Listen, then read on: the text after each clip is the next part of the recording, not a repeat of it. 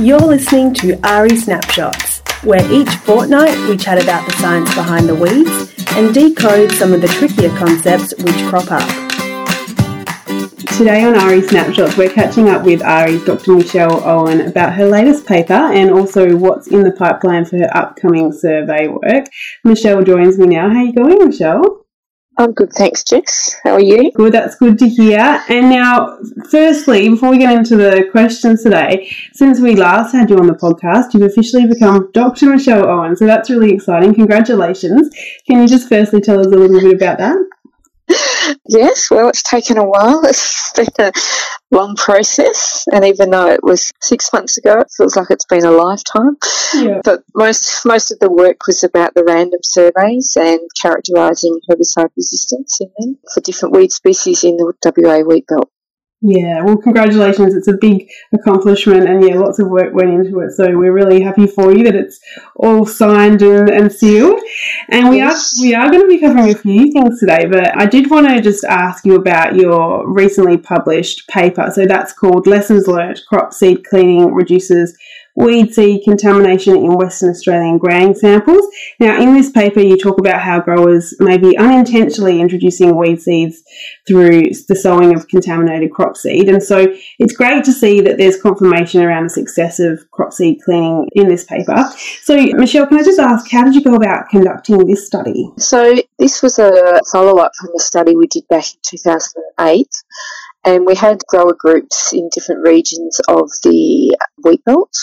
And we asked those growers to provide around a 10k sample of crop seed that they were intending to sow in for that year's current crop. And then once we got those samples, we then hand cleaned them by sieving and looking through the samples and picking out any weed seeds we could find, just to determine what level of seed contaminant that there was in there. And then we also tested any of those seed that we found herbicide resistant so that we could see if they were actually sowing, firstly, weeds back into their cropping paddocks and also whether that seed was resistant. Okay, cool. Now we'll go into a bit of the details on what you found in this survey and how it compares back to the similar study that you did back in 2008. So what did your results show in terms of crop seed contamination by weed seeds this time around? Well, in some cases, most weeds that were present were similar to last time. So annual ryegrass was our most common contaminant, and that sort of stands to reason as it's also our most widespread weed that we're finding in our crops. It's kind of everywhere, whereas the other weed species are more scattered or patchy in appearance, so wild radish in the northern regions and broma cross areas. But we found ryegrass, wild radish, wild oat and brome to be the main contaminants, and that we've also found that depending on the crop types there were differences in which crops had the most weeds, and that was based probably on the size of the difference between the crop seed and the weed seed. So lupins was a lot cleaner because you've got a big seed versus a small weed seed. So that's what we found, but we found generally that we had less contamination and we had a greater number of samples that were also weed-free. Oh, that's good to hear. And you looked at the seed cleaning options that growers have. How did the different options compare?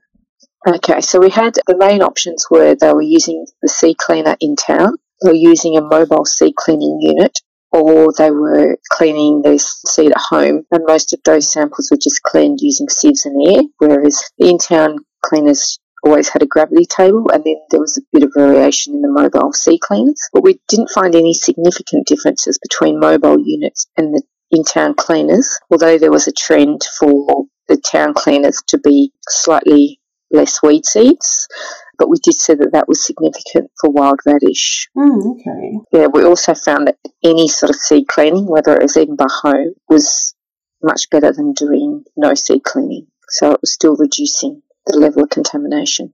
Yeah, so still really important for growers if they can to clean their seed. Yeah, and we did mention already that you conducted a similar study back in 2008. What were some of the key comparative results out of this study and the one you did back in 2008? Was there anything that really stood out to you? We had the biggest thing, I guess, was the number of weed-free samples had increased, and that more farmers were using independent contractors, and then they're generally moving towards in-town cleaners, but also in this time the mobile units, I think, have become a lot more efficient, what they've got inside. So there's just the technology's increased as well in that time period.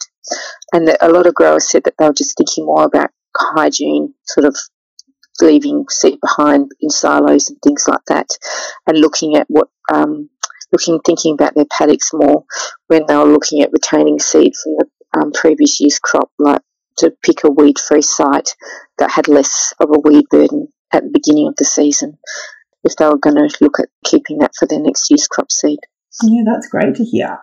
And so shifting gears a bit now, Michelle, we're going to be talking about your next weed seed survey in WA, and you've been conducting surveys for a long time now. So for listeners who might not be aware, can you just give us a brief history of what you do in this regard, in regards to your weed surveys that you do?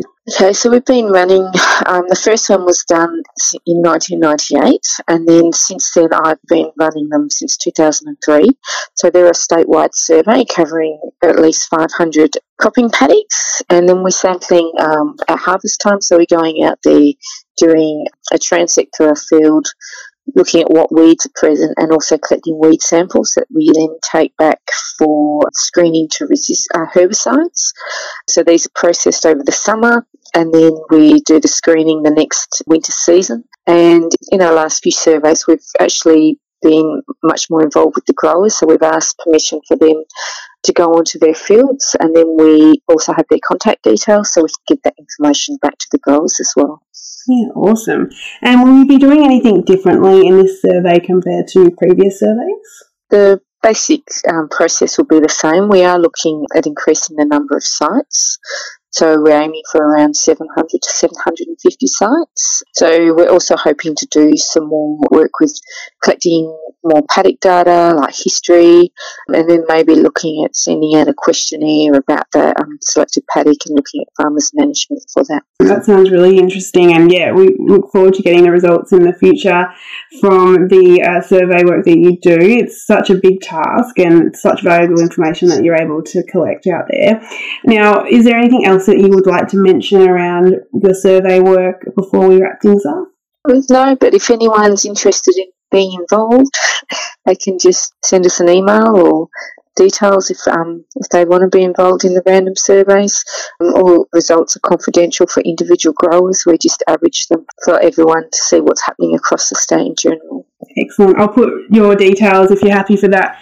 I'll put the details to get in contact with you with the podcast, and then if growers are interested, they can reach out to you. Thanks so much, Michelle, for being on the podcast. Really appreciate it. Thanks, Jess. It's been good.